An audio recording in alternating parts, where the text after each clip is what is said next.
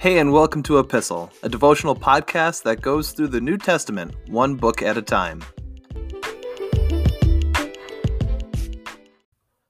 We're going to keep plugging away at the Gospels as we pick up in Mark chapter 7, starting at verse 1.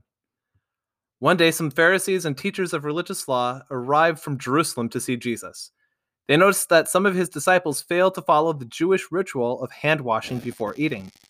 The Jews, especially the Pharisees, do not eat until they have poured water over their cupped hands, as required by their ancient traditions. Similarly, they don't eat anything from the market until they immerse their hands in water. This is but one of many traditions they have clung to, such as their ceremonial washing of cups, pitchers, and kettles. So the Pharisees and teachers of religious law asked him, "Why don't your disciples follow our age-old tradition? They eat without first performing the hand-washing ceremony." Jesus replied, "You hypocrites! Isaiah was right when he prophesied about you, for he wrote, 'These people honor me with their lips, but their hearts are far from me. Their worship is a farce, for they teach man-made ideas as commands from God. For you ignore God's law and substitute your own tradition.'" Then he said, "You skillfully sidestep God's law in order to hold on to your own tradition.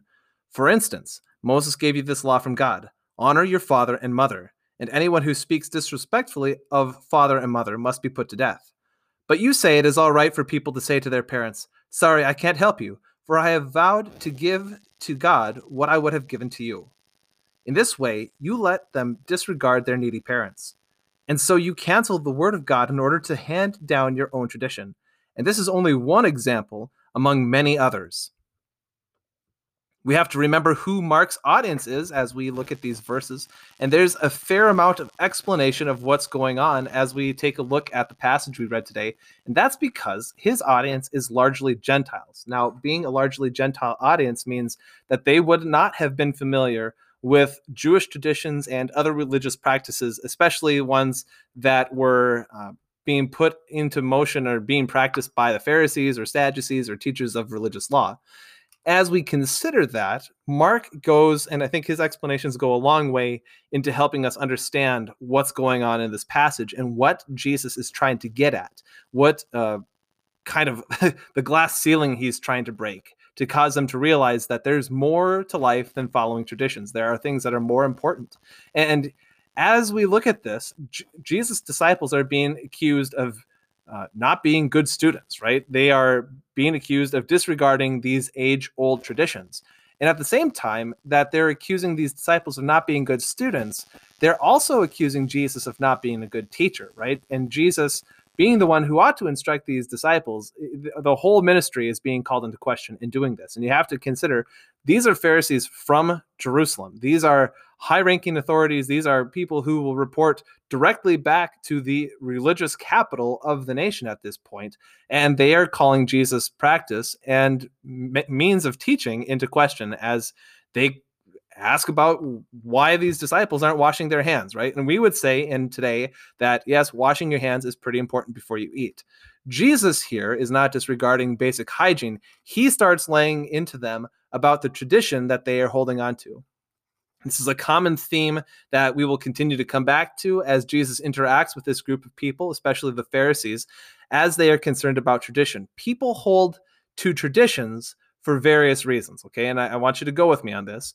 Think of all of the traditions you have around Thanksgiving or Christmas or on a Sunday afternoon coming up here in the fall when football is on, right? When you're sitting here, especially in America, that you have a practice for maybe watching a football game, or when you sit down and are about to enjoy Thanksgiving, or maybe you do things for Halloween, right? There are seasonal practices that you have, and you have those because it's nostalgia. You put up Christmas lights, you decorate your house in a certain way, you light off fireworks on the 4th of July, you cook delicious food at holidays. Why? Because it's tradition. Tradition is good. Tradition is valuable. Right? We also know that we hold to tradition when we cook something, right? We know something works if we do it this way. That's tradition. There's a way to make scrambled eggs. It is tradition. Tradition is good and fine. They are not inherently bad. But when you get into traditionalism, this is what you have to watch out for, right? The attitude of, well, we've always done it this way. and you're inflexible to try it any other way, to try and adapt or to try and change things, right? We've always done it this way. Why would we do anything else? There's danger there. There's also danger in having the practice outweigh anything else in value and esteem. Now, I'm going to unpack that a little bit.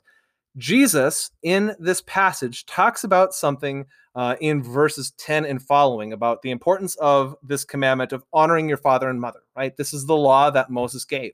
However, their traditions say that, well, you don't necessarily have to honor your father and mother and provide for them if you practice this thing called korban.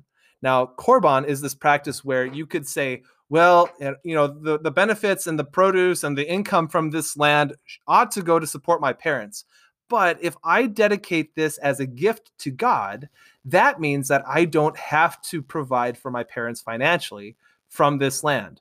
They could still benefit from the income of that land, but they would not have to provide for their parents. It's almost like the biblical equivalent of a tax dodge. This is them trying to get out of their obligations, of the things that God has commanded of them. And Jesus says, this is just one of many examples of you holding on to your traditions instead of honoring what God's law actually says.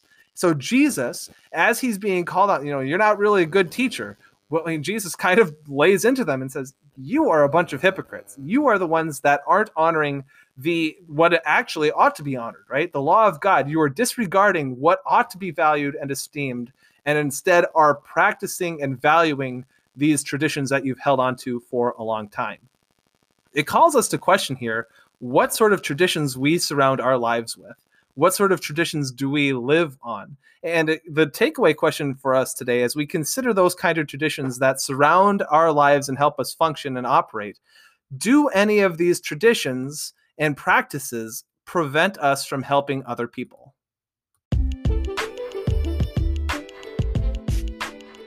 Thanks for listening to Epistle.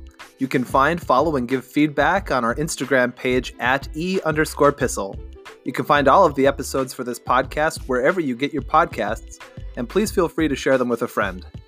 Thanks again for listening, and we'll see you in the next episode.